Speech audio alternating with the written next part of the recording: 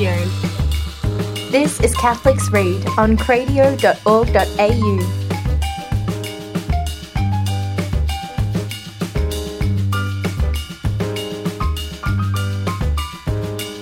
Hello and welcome to this episode of Catholics Read. I'm Lou. And I'm Kiara. And I'm Victoria.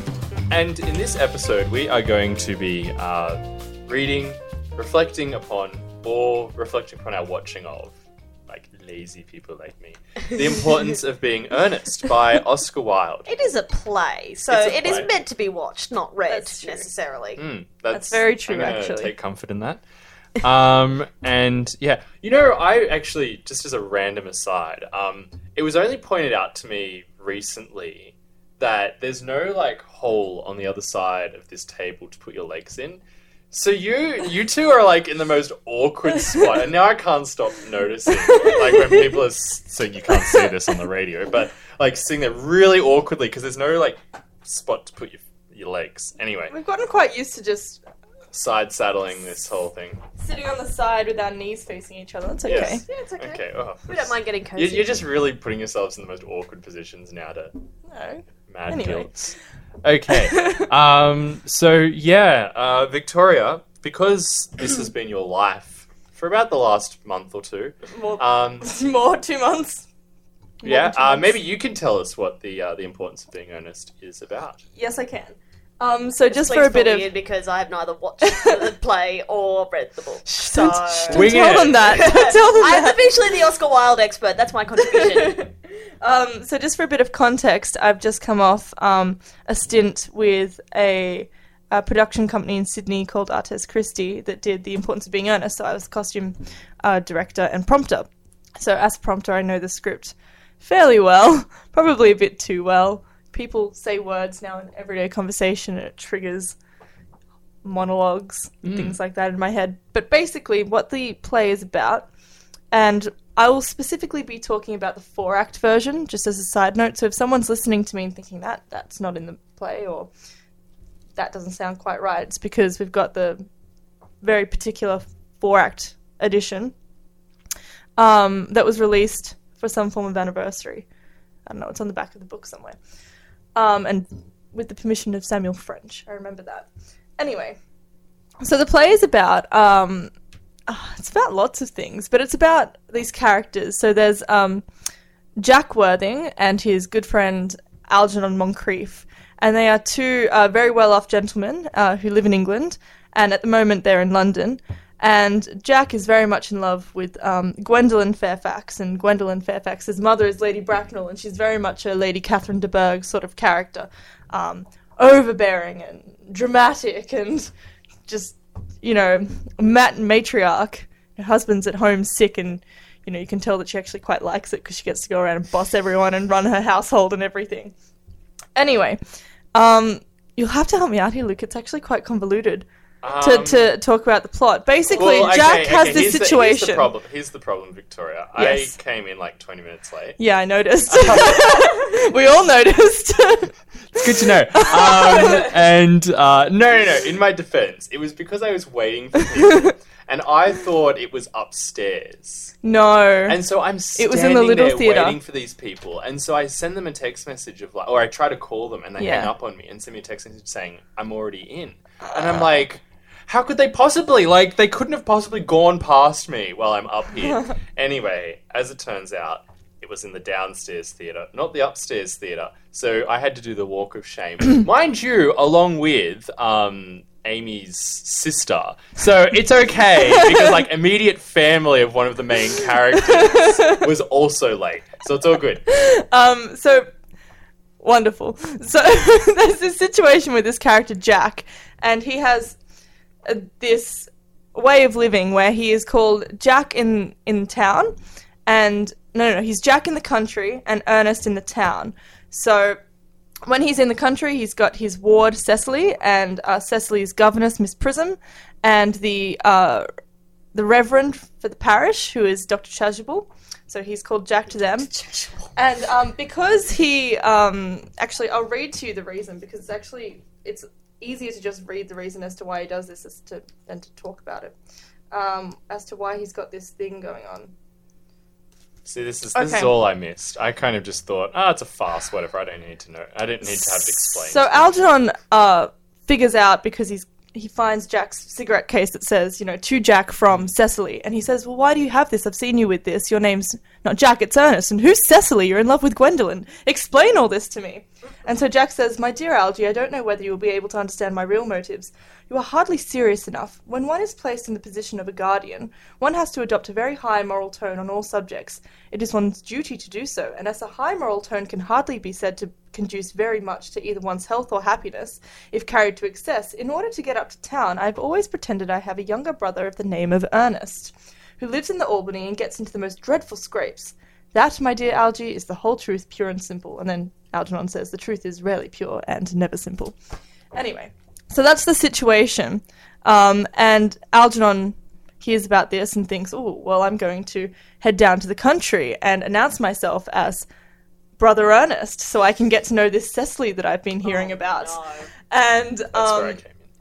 Yeah, and a whole bunch. Actually, no, I came in a bit earlier, but yeah. A whole bunch of things happen. It's quite a convoluted plot. I can't explain all of it, but that's the general gist. Yeah, so both characters. So it's basically Algernon trying to woo, trying to. Well, that's get, one of get the. With Cecily, essentially. Is that That's one strain of the multifaceted plot. Right. You have this person named Earnest, whom is nobody. Right. This mythical person named Earnest, which Jack and Algernon are both claiming for their ends. Yes. Jack is claiming it in order to, so that he can basically be with Gwendolyn. Gwendolyn and Cecily also both have this strange obsession with the name of Earnest. Gwendolyn will only marry someone by the name of Earnest, which is kind of funny. And you later find out that Cecily has a less intense but still prominent obsession with the name of Earnest as well. It's very strange. It's very Oscar Wilde. Yeah, why? So they go because it's silly. Once Algernon finds out about this, he decides to go to the country, as you say, to try and woo Cecily. Cecily, thank you. They all have such old British names. This is set in Victorian England. Keep in mind. I know. And so. That's basically the rest of the play. Is people finding out that of them like attempting to try and live these double lives, and covering for each other. Gwendolyn turns up, and so Gwendolyn meets Cecily, and they're both talking about Ernest, and they're both engaged to this man named Ernest, who, mind you, doesn't exist. But they're actually different people. Yeah. One is Algernon and one is Jack. And so you have this whole And then in the culminating Act 4 or Act 3, if you're reading the Act 3, they all come together and it's a big mess. Yeah. It's a big mess. It's a huge mess. It's a huge mess. And it's quite interesting. And there's also the little subplot there with Dr. Chasuble and the baptism. Jack is not sure if he's been baptized because Jack has found in a purse. He was found in a handbag in Victoria Station, the Brighton line, and he was accidentally picked or given to. It's a long story, but basically, a very wealthy man was given this handbag by accident at the train station, then raised him. And that's another subplot of finding out Jack/Ernest's real identity. Right. Yeah, and so because of Jack's. What would you say? Potentially not being baptized. He uses this is terrible, by the way. He uses this as an opportunity to change his name to Earnest. Yes, because he wants to be baptized the Christian name. Yes, Earnest. And then Algernon has actually I'll try and find the section here because it's very funny. Algernon has a very similar idea because he realizes that Cecily doesn't make any sense. No, but I'll read it. It's very funny. I'll read it. It's very, very funny. Because Cecily also has like Midsummer's Night Dream. Comedy plots are always the most convoluted things, aren't they? Yes. It's very funny. Tragedies are always very straightforward. You can see all of the streams heading to each other at high speed, and it is not going to be pretty when they hit. Yeah. So at one point, Jack and Algernon are sitting together, quite defeated because the girls have had this big blow up at them and said, "We're not engaged to you because we've met each other and we know what you're up to," and blah blah blah. So they're sitting down on the couch eating muffins together. Fantastically foreshadowed by when was it Gwendolyn? Oh no, when it was Algernon and Jack were having that conversation, and he's saying that, well, I think Gwendolyn would get on quite nicely. Yes. And he's like, and Algernon says something like, women don't keep. Sorry, no, quote it exactly because it's very funny. Hang on, I'll try to find it. Yeah, they're sort of having this argument about whether Gwendolyn and is it Cecily? Yeah. Will get on with each other. Yeah, he says girls only call each other sister after having a fearful scrape and calling each other a lot of things before that. Yeah, Anyway. Which is exactly what happens. That's exactly what happens. Very funny. So Algernon and Jack are sitting very defeated on a couch, and Algernon just says quite offhandedly, I've got a load of things to do before dinner. I've got to do this and be baptized and blah, blah, blah, blah, blah. And Jack says, what on earth do you mean by talking about being baptized after tea? I have just made arrangements with Dr. Chasuble to be baptized at 5:45 under the name of Earnest. My dear fellow, the sooner you give up that nonsense, the better. I made arrangements this morning with Dr. Chasuble to be baptized myself at 5:30, and I naturally will take the name of Earnest. Gwendolyn would wish it. We can't both be christened Earnest. It'd be absurd. Besides, I have a perfect right to be baptized if I like. There is no evidence at all that I have ever been baptized by anybody.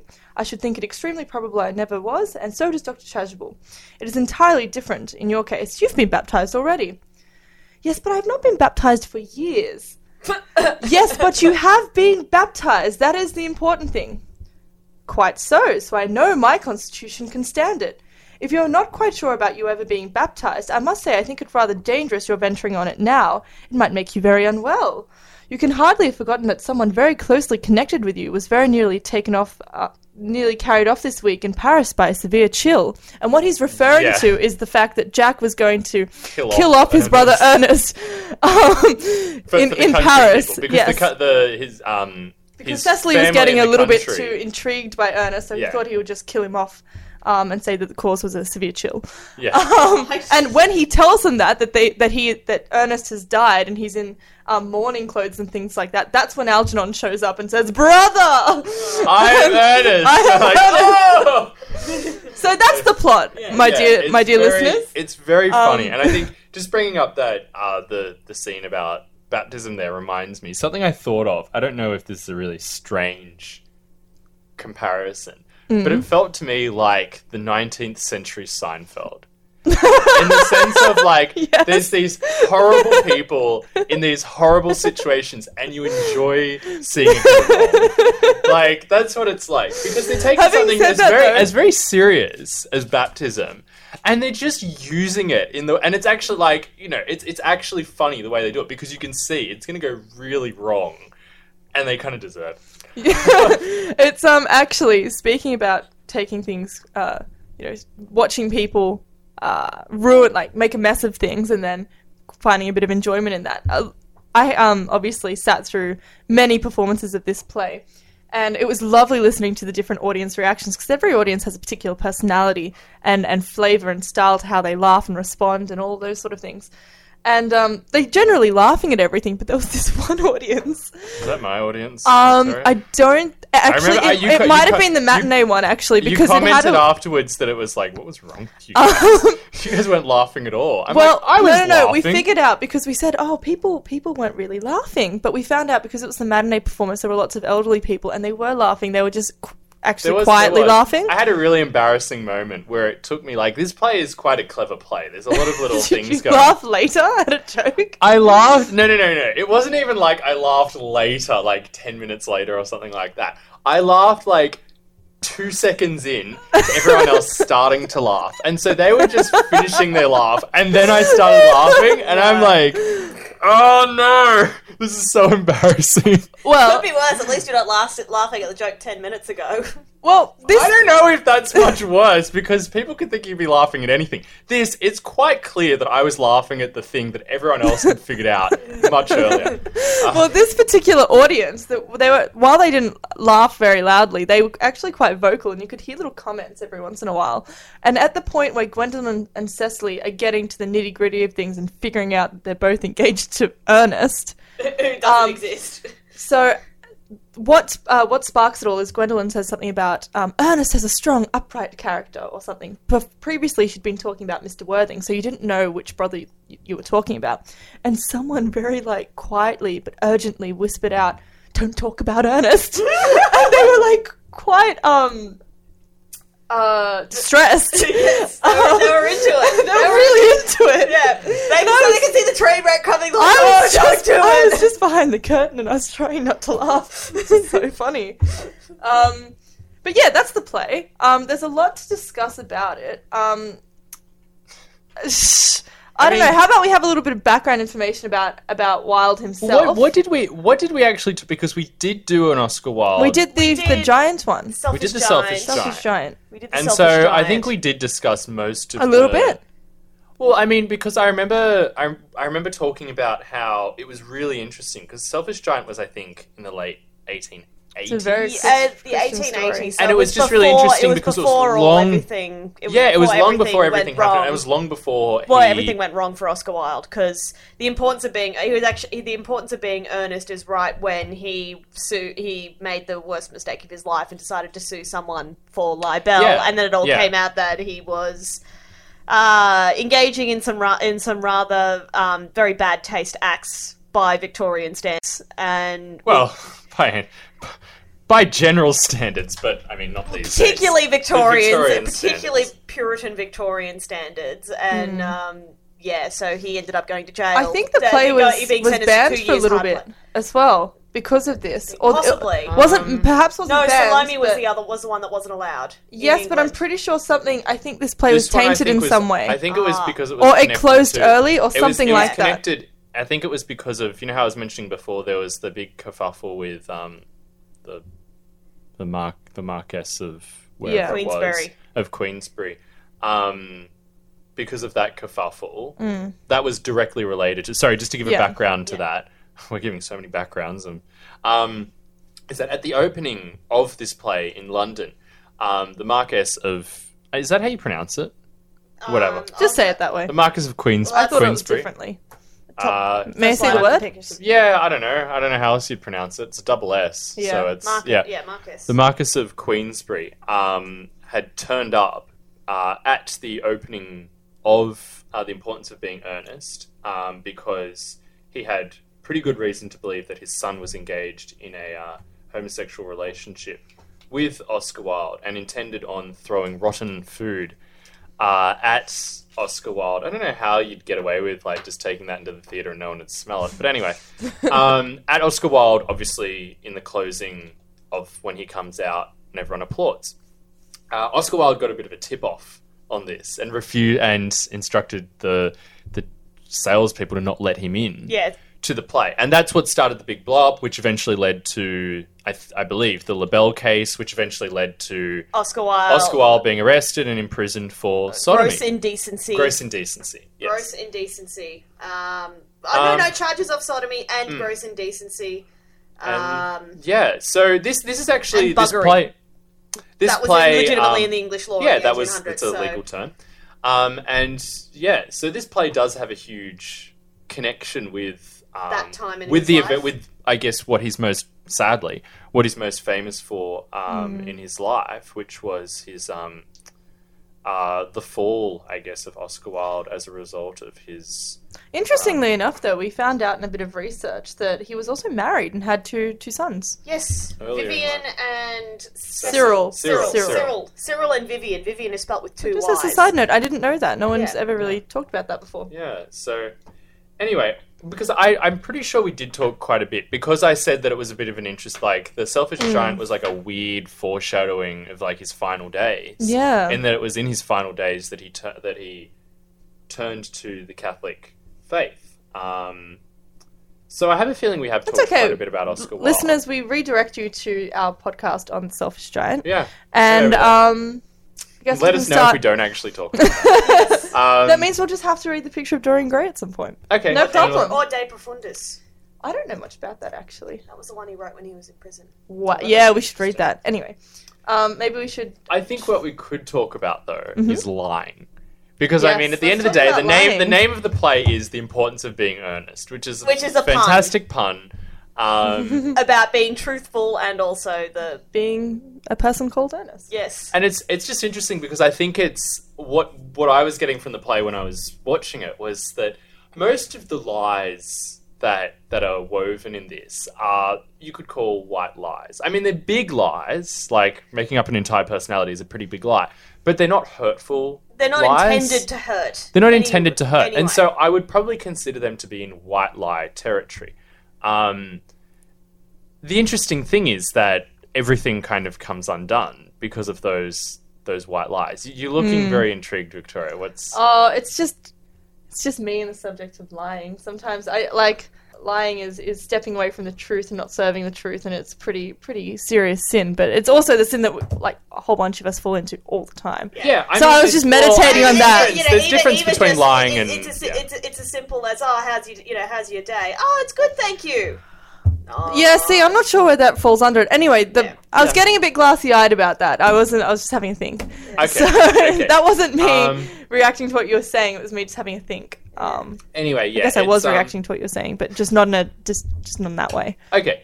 Yeah, so I mean, I think it is quite interesting because I think what the play does point out quite well is that it's something, my dad was a police officer, and so he spent a lot of time in court.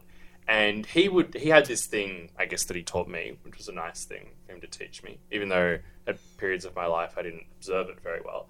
But that was that if you tell the truth, it's really easy to stick to the truth because it actually happened. Yeah. I mean, even if you're delusional, I mean, your perception of the truth, you could say,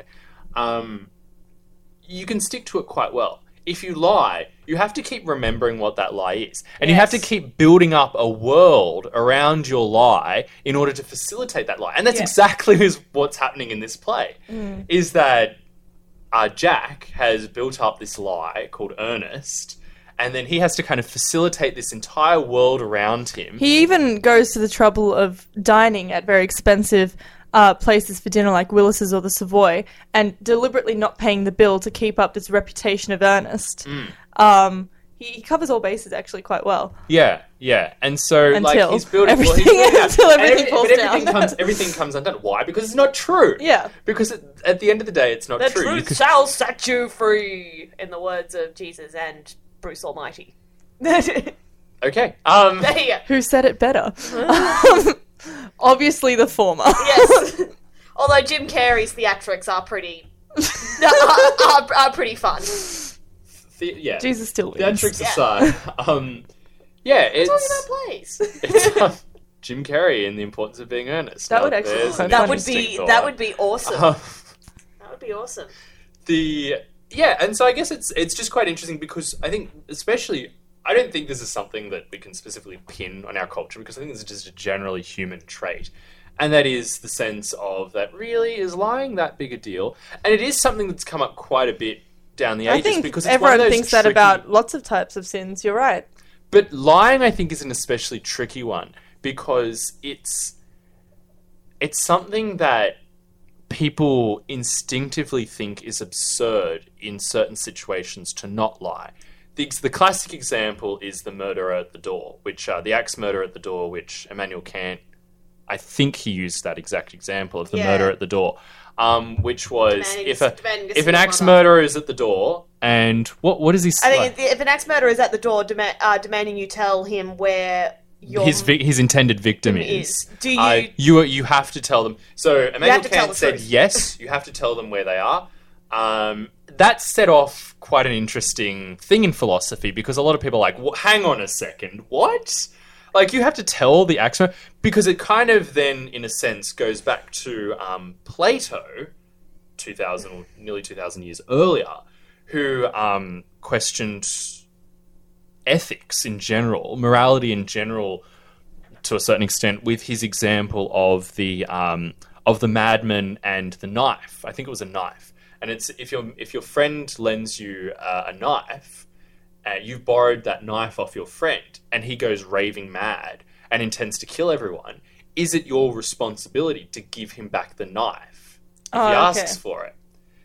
And it brings up this whole hang on a second, I guess yes, you have a responsibility to give back the knife because you've borrowed it. But he's then going to go and proceed to kill a whole bunch of people. So really, should you give back the knife? He uses this, it's through one of his dialogues, of course. And Socrates being Socrates in his dialogues, he's doing it to frustrate you. Intentionally. But the madman thing, look, I'm not a philosophy student, far from it, but I just don't see why you need to tell the axe murderer where your mother is. I wouldn't. And so that's like the various solutions to the axe murderer problem are that there's a big difference between lying and misdirecting. Not saying, and yes, misdirecting and things like that. It's because there's a question of what is lying exactly. That's where the question sort of has come down to in the last couple of centuries, I guess, is this question of, well, what exactly is lying? The Thomistic perspective would be that lying is when you speak something through your communication that is not reflective of what's on your mind, I guess you could say. That's not an accurate reflection of what's It's not an accurate reflection of your perception of the truth, I guess you could say. So if I was to say, what colour is this room? Or what colour are the walls in this room? They are white. And I was to say black, that would be lying. But if I was to dispute you and say, well, I think it's cream, that's not necessarily lying. Yeah. Or if you were to say, I'm just trying to think of an example that would you could, you say, what colour are these walls? And I said, oh, there's a couple of red splotches on these walls. That's not lying because there is. There's a red splotch right there.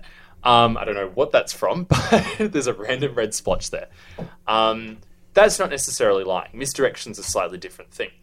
However, I think a lot of the time, because we don't like to think through these things, we tend to just chuck them all together and say, well, lying's okay in certain circumstances. The murderer at the door, if the person comes to the door and says... Or if you want to take a more modern example, the Nazi at the door The Nazi at the door is the more contemporary... It's coming to arrest your son. What do you do? Yeah, it's a much more Do you tell him, he's in the back, or do you stalk? It's a useful example because, I don't know how many people have had axe murderers turn up at the door, but this definitely happens. Yeah, what was that famous story about the Jews on the floor? And he said, "Oh, they're under the floor," and they were like, "Yeah, funny joke," and they actually were. Yeah, it's there's been a few. It's not Edith Stein. It was someone. It wasn't St. Edith Stein. It couldn't have been her. It was someone somewhat famous, I think. And it was a woman.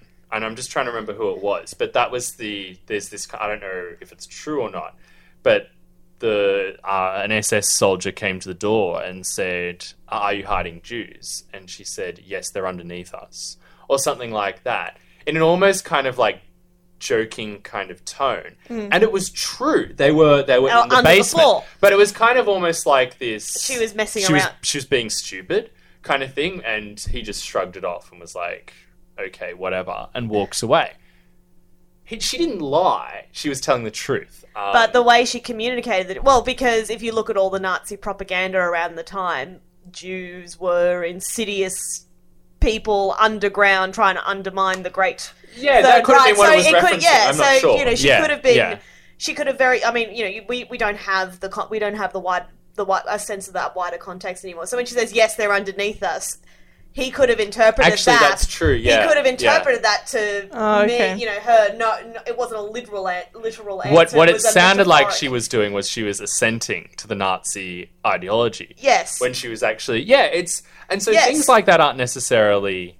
It had a double meaning. There was a double meaning, and thankfully he didn't interpret it literally. But Earnest definitely did lie. It's one of those, yes. And it's one of those, I guess, interesting things that we can think that lying is not a big deal, because it's I can think that I can control the lie. Ernest certainly thought, Jack certainly thought that he could control the lie because they were geographically separated. They were very conveniently geographically separated. Yes. You had Ernest is in the city and Jack is in the country, and they should know. And I'm sure plenty of people sadly live this kind of life. Oh yeah, you hear stories of men who have basically this, who have long-term affairs and have 2 whole separate families in different cities. Then it's my dad says I don't understand men who do that. Really, it's I love G.K. Chesterton has this quote he says referring to polygamy. Yeah, wanting to have several wives is like wanting to walk into the Garden of Eden through several separate gates at once. It's ridiculous because you're walking into the Garden of Eden. Why do you need to walk in several different places? It doesn't make any sense. Yeah. And it's the same thing with him saying with polygamy. It's one woman or one man or what have you is like all is 100%. There's no having two wives is not 200%. Do you get what I mean? Yeah. It's like, it's ridiculous. It's absurd. Yeah. Also, my dad's like, geez, one woman, being married to one woman is hard enough, let alone more. There's also that, of course. It works both ways, I guess. But yeah, it's just, I think it's an interesting, even if it's just over a century ago that this play was written, I think it does have, and even though it's funny, it's funny because, as I said, there is a certain sense of satisfaction. The Javert complex that I have a bit of like seeing, justice being done. And Javert complex. Javert. I think that was Leila Brasco who came up with that term. But yeah, it's fantastic.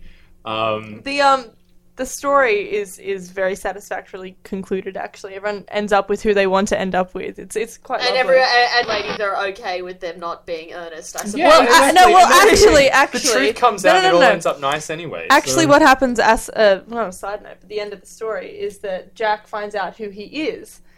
And his name is Ernest. There we go. Now that brings up a whole bunch of interesting philosophical questions because he was telling the truth. Yeah, but he didn't know it. So is he lying? But we are definitely way over time to go into that discussion. Yes. The simple answer is no, because he intended to lie. Yeah. Long answer, maybe in another episode. But yeah, I think it is good to, like, with the importance of being earnest, seeing how even just those little lies. I mean, they were big lies, but they started out little. Accumulation it of was little just like lies. I'm just having a different name, which isn't necessarily a lie, by the way. The Jesuits did that in England during the persecution of Catholics. Oh yeah, going under a different alias is not necessarily a lie. No. Living and purposefully saying that you are something that you're not goes under a different thing. So yeah, I don't know. That's the importance of being earnest. I'd say go and watch it, but I mean, the film's actually not that amazing. The one with Colin really? Firth and Rupert Everett. 2002 film. It's aesthetically very pleasing, and it is funny. But you mean Colin Firth is very pleasing? No. No. As the costume director, I watched it to get a bit of a sense of what was going on. It was quite inaccurate anyway, but it's quite inaccurate. What, your costume work or the movie's costume work? A bit of the movie just took liberties, but they were like very creative liberties, and my liberties were more of a having no budget sort of thing. Cost constrained, yes. That'll do. But aesthetically pleasing in that the costumes are amazing. The set is decadent and it's everything the aesthetic movement is. It's art for art's sake. It's so wild. Ho ho. But really quickly, too many puns in one episode. Before we go, I'd like to just mention one thing, and I texted my friend that I was working on the play with just to ask if she had anything to add in terms of how a Catholic might respond to the importance of being earnest. And so this is a shout out to Felicity, who was the props director and the other prompter and also the caterer for the show. And she said that it was just very interesting to point out. No, as in for the cast. For the cast, you're not important. Delicious lasagnas and everything every night. It was wonderful. Anyway, and she said that it was actually quite interesting to note that Oscar Wilde's making fun of the fact that in Victorian era, marriage was definitely a way to move in society. It had nothing to do with love. It had to do with the uniting of families and property and things like that. And he's making fun of that, of course, and that so in the Victorian era, marriage was nothing about love. And she said, and it's interesting to now look at our modern times and about how we view marriage and how it's only about love and how we've gone to the two extremes that still aren't the full perception of what this sacrament is and the role it plays in our lives as Catholics, as Christians, as a source of grace. As a source of grace. And I just thought, and she said, but I might be babbling. I don't know if that's correct. I said, that's absolutely correct. And what a wonderful insight it was. So I just wanted to share that. Maybe meditate a little bit on that when you watch/read it, because it's an interesting little note. It is a good one. It is good. Okay. So yeah, the importance of being earnest. Go watch it/read it. Find it on Gutenberg. Yes, it's very much available. And yeah, so had we decided what we're going to do next time? Do we want to go with... We had a couple of suggestions. Had a few suggestions, but in terms of the length and finding them and things like that, I think we might just leave it for... You don't want to do the screw tape letters? Oh, yeah. I was going to suggest either the screw tape letters or Done. No. I was going to suggest that or Brave New World. Uni finishes this week. Yeah. Can we do the screw tape letters, please? Okay, fair enough. We'll do the screw tape letters. And yeah, so I was thinking we might do it in 2 parts simply because I'm going to be away for a fortnight, like pretty much immediately after that recording. Yep. So cool. yeah, screw tape I think letters it needs 2 parts in 2 at parts. I'm sure it'll be like, we have not done a C.S. Lewis in 1 episode, by the way. It's too Too much, dense. isn't it? Too dense. Never dense enough. Okay, so screw tape letters next time on Catholics Read.